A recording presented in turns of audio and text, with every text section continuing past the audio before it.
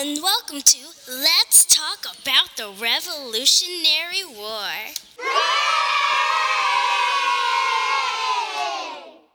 Today we'll be talking about inside the Loyalists and Patriots. Let's start off with the Loyalists. The Loyalists were a group of colonists who wanted to stay with Britain and pay their taxes because they wanted British protection. And in order to have British protection, they needed to pay for it because Britain is already paying for the Patriots. The Loyalists wanted to help Britain, so of course they would pay their taxes and they demanded the Patriots for those colonies to come with Britain was to get taxes. Meanwhile, the Patriots wanted the complete opposite. They wanted to break away from Britain and said, "We will fight our own wars. We don't need Britain's help." And this was after the 7 Years' War.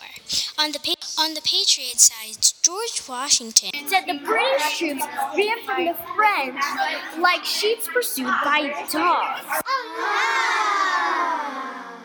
The Patriots wanted to stop the Stamp Act and the Sugar Act, or Molasses Act. In addition, the Patriots wanted to break away and wanted independence.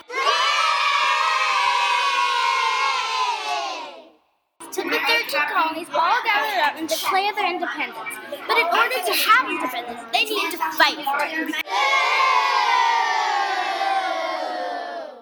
So they did. They fought against Britain and won. That's why we now have independence. Thank you for coming on us. Let's talk about the Revolutionary War.